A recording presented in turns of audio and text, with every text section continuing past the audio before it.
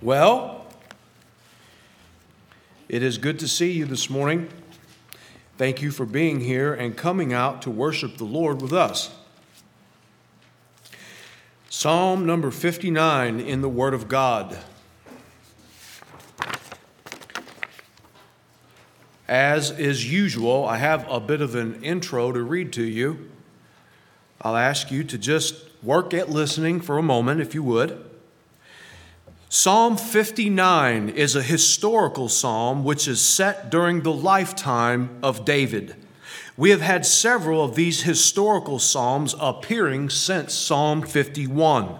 So far, Psalm 51, 52, 54, 56, 57, and now 59 and 60 are all historicals. For more detailed notes on the previous Psalms, please reference the studies we did earlier. But for our purposes this morning, Psalm 60 looks ahead to something which occurred much later in David's future, while Psalm 59 looks back to a past incident in the life of David. Please notice the inscription in the heading of the 59th Psalm. This is another one of the rare psalms where we are given a definite historical setting for the writing of this great poem. Notice it said, when Saul sent men to watch his house in order to kill him. When Saul sent men to watch David's house in order to kill him. The full story behind the writing of the 59th Psalm is found in the book of 1 Samuel, chapter 19, verses 11 through 18. But in summary, if you remember David's great victory over Goliath, which God gave to him, afterwards the women sang, Saul has slain his thousands and David his tens of thousands in 1 Samuel 18 and verse 7. Well, Saul became very jealous over the future king of Israel and threw his spear in an attempt to murder David in both 1 Samuel 18, 10 and 11, and 1 Samuel 19, 9 and 10. But in each instance, David was able to escape. After the second attempt on his life, David felt it necessary to flee to his home and seek refuge there.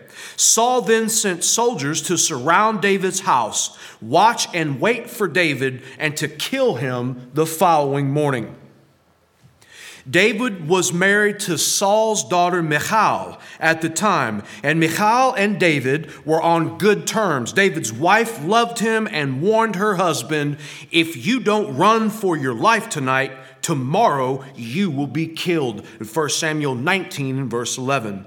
Michal knew her father well, as did her brother Jonathan, both of whom were David's dear friends. So that night, Michal let David down through a window of the house in order for him to escape. Michal also bought David more time by putting a mannequin in his bed, covering it with a blanket, and put goat's hair on top of the mannequin's head. When the soldiers came the next morning, it looked like David was in bed there sleeping. Michal said, he is ill, and the soldiers reported this to King Saul. Saul ordered David to be brought to him so he could kill him anyway. But as the soldiers returned to David's home, they discovered the ploy. David had long escaped. With this setting in mind, the words of Psalm 59 make perfect sense.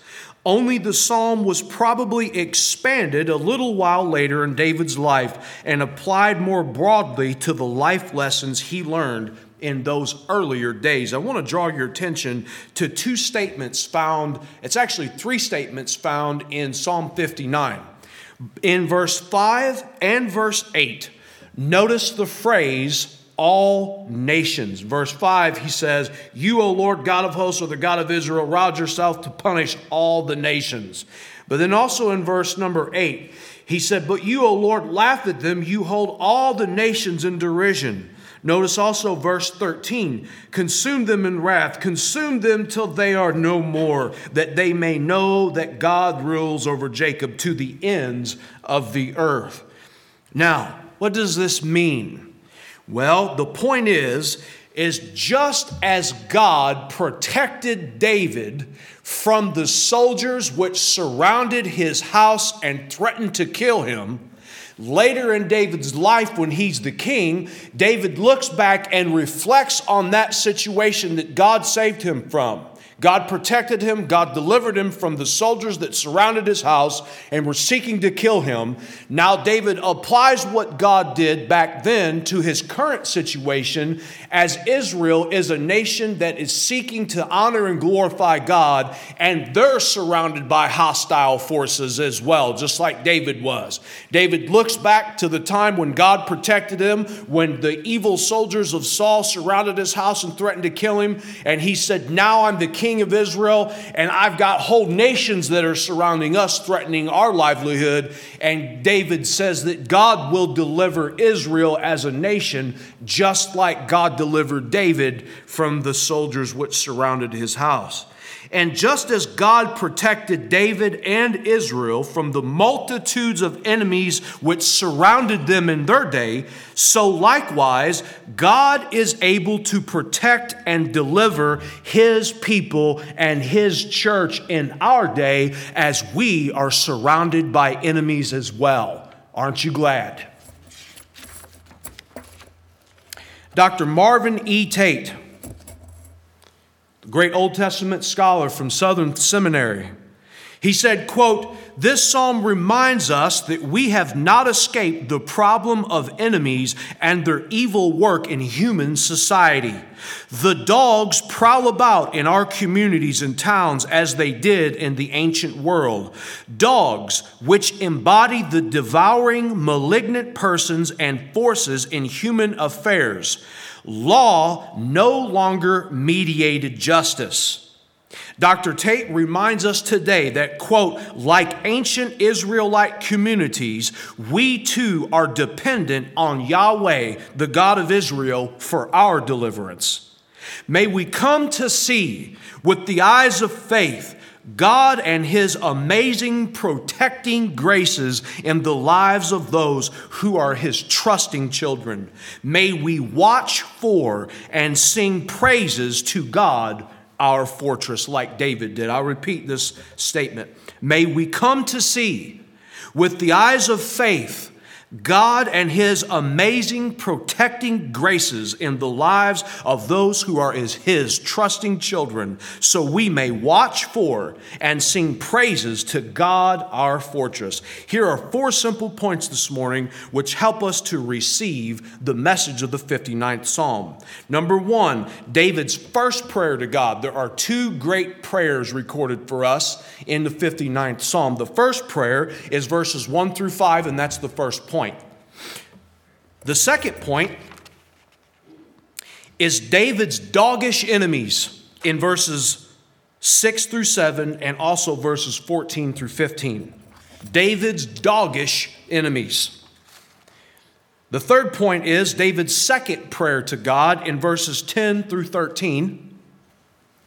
And the final point is 2 refreshing refrains in verse 9 and 17. So that's the first prayer, point 1, verses 1 through 5. David's doggish enemies. The second point, verses 6 through 7, verses 14 and 15. The third point is David's second prayer to God, verses 10 through 13. And last but not least, 2 refreshing refrains in verses 9 and 17 of Psalm 59. Sometimes modern readers of the Psalms may find it difficult to relate to the perils which David faced. We are surrounded by luxuries and the amenities of our modern American society. There's often a disconnect between what we read in the Bible and what our life experiences are like. I highly doubt that anybody in here has ever had the experience of having soldiers from a king surround your house waiting to kill you, like David did. But in these ways, in this way, what we need to do is take the Bible at its word. We oftentimes find it difficult to relate. But just because we find it difficult to relate to the Bible, that doesn't make the Bible untrue or any less true. It's an urgent prayer, but it's also an articulate prayer. This is the first point. Notice the urgency of David's prayer in verses 1 and 2. There are actually 4 imperatives found in verses 1 and 2 of Psalm 59. Look, he said, deliver me in verse 1. Then he said, protect me. And then in verse 2, he says, deliver me again. And then he says, save me. Notice the urgency of his prayer. He said, deliver me. He said, protect me. He said, deliver me again. And then he said, save me. This is a man who is very urgent. There is an immediacy in this prayer. There is a desperation in David's prayer. Now, you may never have had enemies of a great king and the soldiers of a great king surrounding your house threatening to kill you. But you nevertheless have had prayers which caused urgency in your own heart and mind. Notice that just because David is urgent in his prayer, he's also articulate. In the midst of his many urgencies in this prayer, the sweet psalmist of Israel presents thoughtful, well-reasoned petitions to God. David says God should hear his prayer. And David gives no less than 3 reasons in verses 1 through 5 why he says God should hear his prayer. Number 1, David says, God, I'm in danger. Number 2, David says, God, I'm innocent. And number 3, David confesses who God is. David said, Lord, you should answer my prayer because I'm in danger. Then David said, Lord, you should answer my prayer because I'm innocent of what they're charging me with. And then he said, Lord, you need to answer my prayer because who you are. And this is a very good example and model to follow in our prayer lives. When was the last time that you prayed that God would do something, but then you also gave God good reasons why he should? When we think out and articulate and give reasons to God why God should answer our prayer, what we're doing is we are serious about getting our prayers answered. If we tell God, God, you should answer my prayer, 1 reason, 2 reasons, 3 reasons, and those are clearly thought out, well-reasoned, thoughtful petitions telling God why he should answer your prayer, what that does is it shows how serious you are about getting your prayers answered before God. Now, you don't need to tell God how serious you are. He already knows. But what we need to do is remind ourselves of the urgency and the severity of getting our prayers answered. Let me give you some practical advice. David says, God, I'm in danger. Answer my prayer in verse 3. He said, for behold, they lie in wait for my life. Fierce men stir up strife against me. While David knows that God is omniscient, omniscience, all knowledge. God has all knowledge. God is omniscient. And David knows that God knows all things. That doesn't stop David for crying out to God and informing him of what he's dealing with. Let me tell it to you this way. If you're facing danger, tell God all about it. Don't be afraid to not tell God about the danger that you're facing. Somebody says, well, I don't know that I've ever had enemy soldiers surround my house. No, but you have had the danger of a medical condition surrounding you. If you have a dangerous medical condition and you need healing, tell God about it. God wants to hear from you. Someone says, well, I've never had soldiers surrounding my house trying to kill me, but you have had the danger maybe of a marriage that's been on the rocks. If a marriage is on the rocks and it's ending to come in failure, that is a dangerous thing. If you have a medical condition that's threatening your life or a medical condition that's threatening the life of someone others, that's a very dangerous thing. What is another great danger? Our enemy soldiers surround our homes all the time. And we're in danger sometimes of losing faith in God, aren't we? Have you ever felt like you might lose your faith in God? I have. I definitely have. More than once. And it's because enemy soldiers were surrounding my house, casting stones of doubt and shooting arrows of doubt into my heart and in my mind. If you've ever had a marriage on the rocks, or you know somebody that's had a marriage on the rocks, that's a dangerous place to be. Enemy soldiers are surrounding your marriage. From an evil king, his name is Satan. He wants nothing more to bring you and your loved ones down, as we discussed last week. A dangerous medical condition surrounding you. Maybe you're in danger of lacking wisdom of what you should do in a particular situation. Your decisions matter. What you decide today affects your children tomorrow. And we're surrounded by dangers all the time. Look outside. Do you see them? If you feel that you're in danger, remember the words of the aged saint who told God when people and the devil were threatening him, he said, quote, "God, your property is in danger," end quote. Think about that. God, your property is in danger. What is God's property? We are.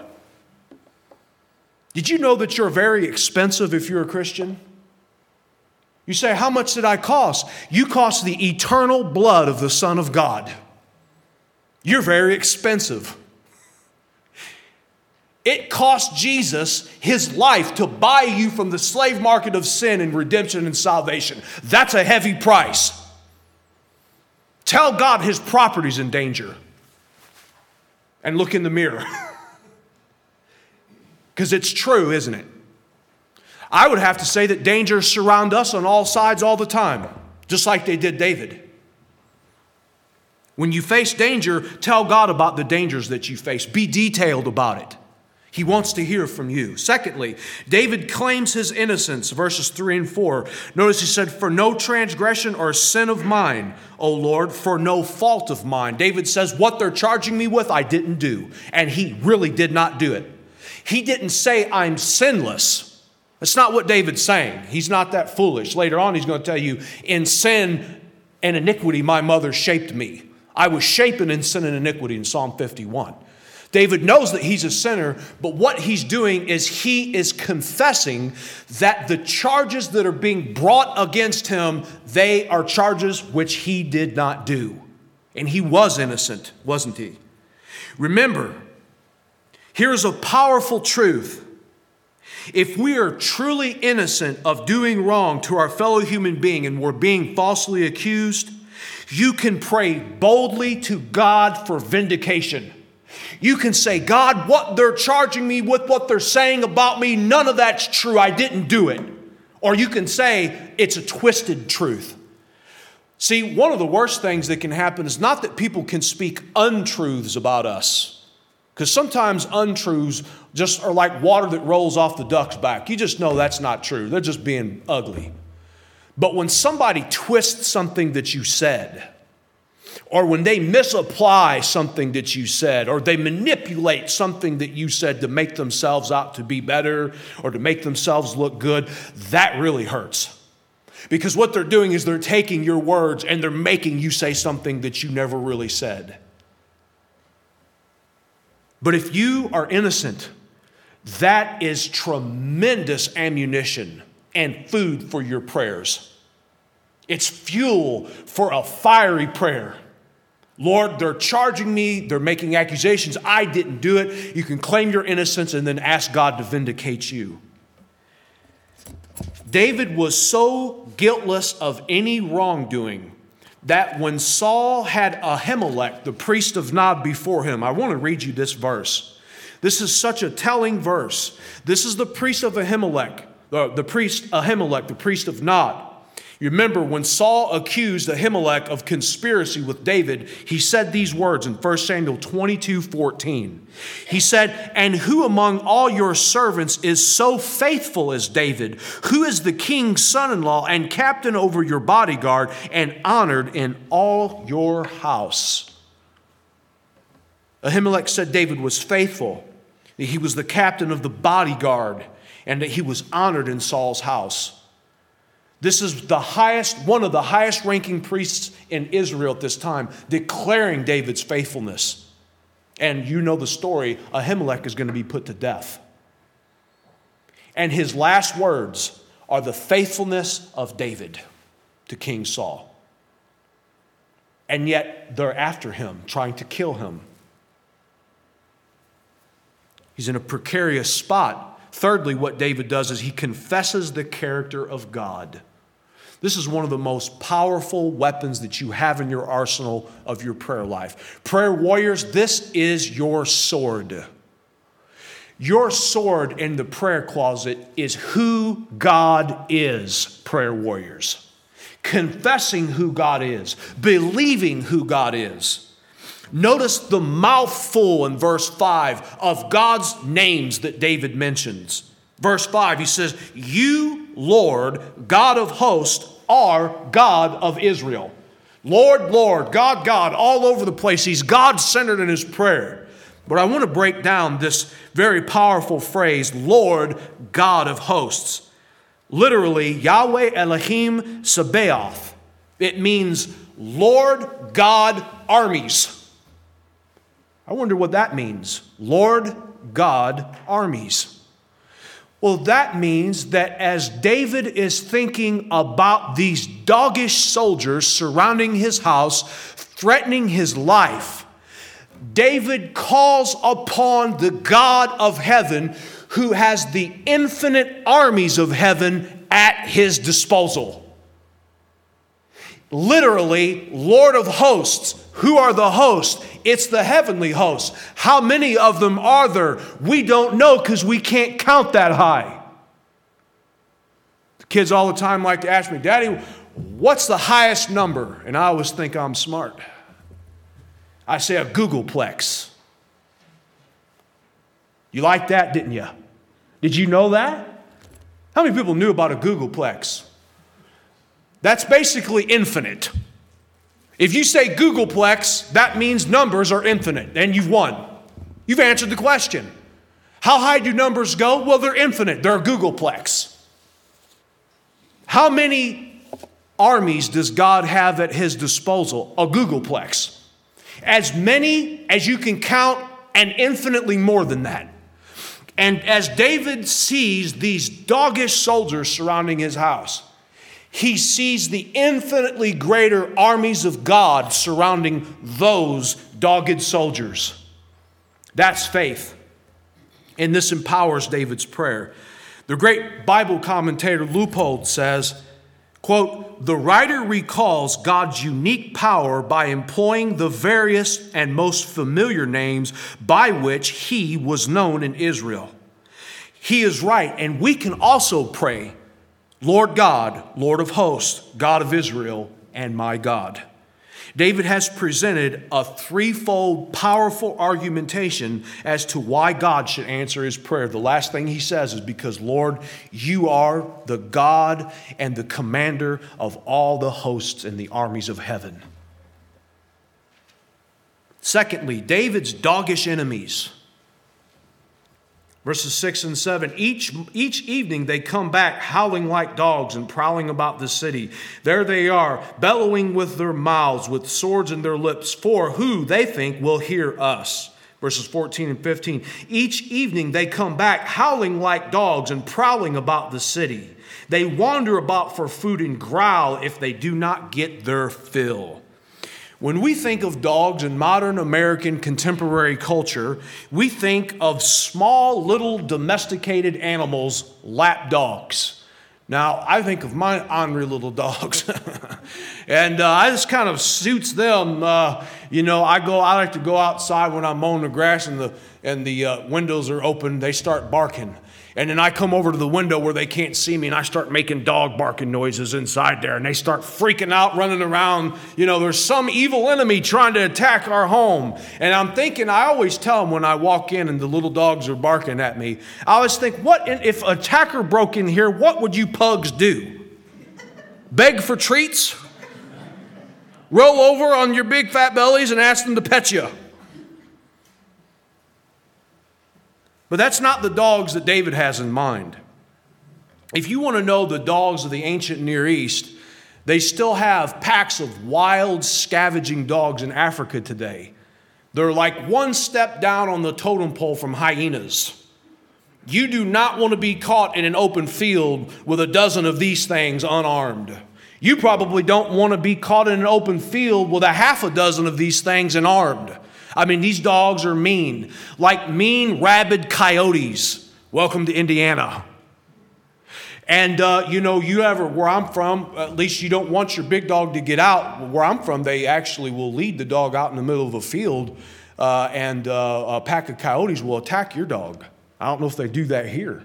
But they'll get one that's kind of like a chaser dog that'll get your big dog to follow it out there in the middle of a cornfield somewhere, and there'll be a half a dozen of these other coyotes out there waiting for them. And that's kind of like what David has in mind. Rabid, mean, ornery, bloodthirsty, scavenging dogs that roam the streets looking for a morsel. They're foaming at the mouth. They're ugly. They're ornery. They're down. They need to be put in the humane society, these dogs. David says that's what Saul's soldiers are like. They're my dogged enemies. I want to read to you a quote from an English writer from the 1800s. He described what it was like to his visit, in his visit to the city of Constantinople. So Constantinople is the old world name for Istanbul. It's in Turkey. Albert Smith says, quote, "The whole city rang with one vast riot. The yelping, howling, barking, growling, and snarling were all merged into one uniform and continuous, even sound, as the noise of frogs becomes when heard at a distance. For hours there was no lull. I went to sleep and woke up again, and still, with my windows open, I heard the same tumult going on. Nor was it until daybreak that anything like tranquility was restored." There were packs of roving, violent dogs roaming the streets of Istanbul in the 1800s, the writer says. I'm sure it must be similar to the same thing today. This is what David has in mind. The idea is that David viewed the soldiers of Saul who sought to take his life. They were like scavenging, ravaging dogs. Should we be afraid of our enemies who are like bloodthirsty, rabid dogs? Should we be afraid of them? Well, let's ask God what he thinks in verse 8 of Psalm number 59. "But you, O Lord, laugh at them." Who's the Lord laughing at? He's laughing at the dogs. That's what I do to my dogs. I just laugh at them. I wake up laughing at my dogs, and I go to bed laughing at my little dogs. There's a lot to laugh at with them.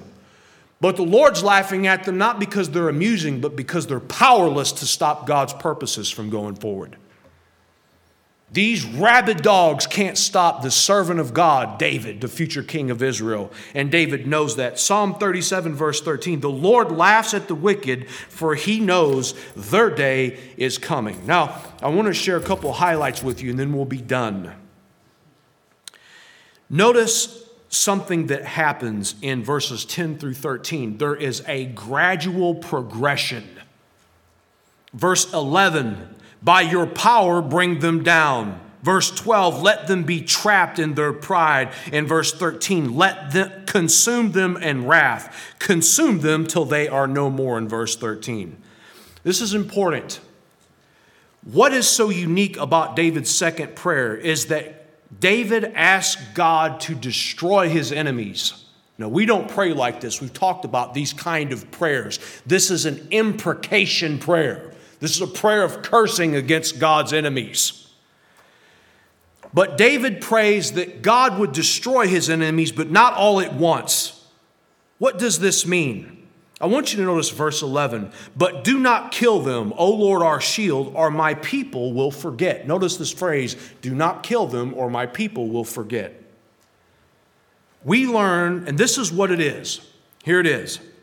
If there is a God, then why does God permit bad things to happen? How many people have ever heard that question asked? I've heard that question my entire Christian life. Psalm 59 answers that question, and it answers it in 5 ways. we learn at least 5 things from the sovereign God who allows evil to continue temporarily.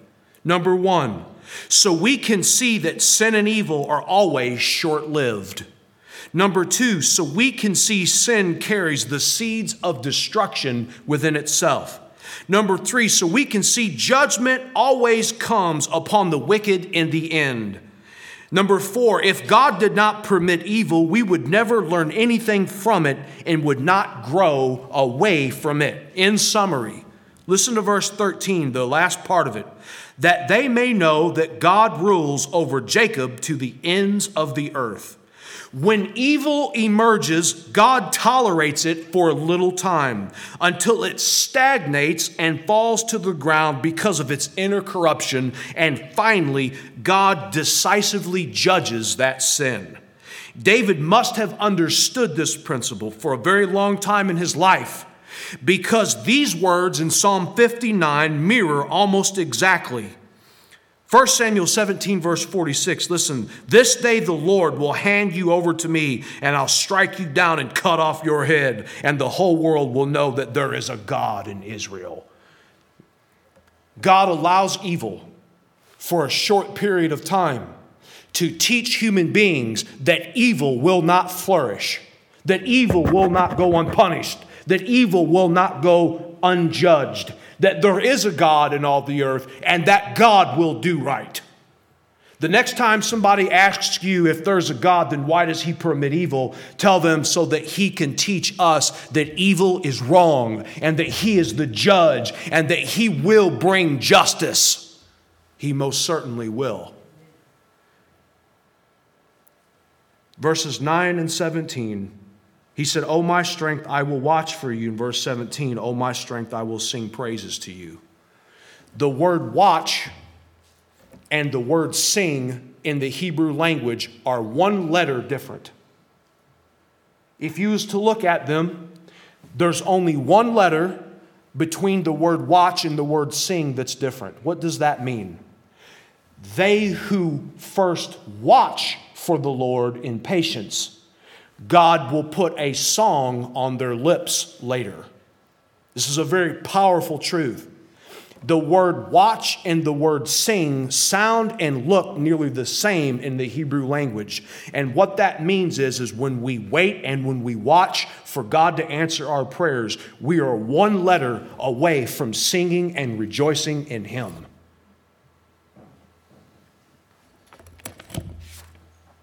Alexander McLaren said, trust God as what He is and trust Him because of who He is, and see to it that your faith lays hold on the living God Himself and on nothing besides. Let's pray.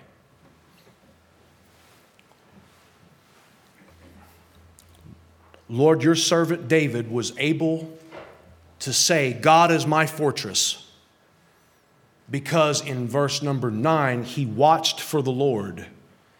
And then in verse 17, he sang unto the Lord.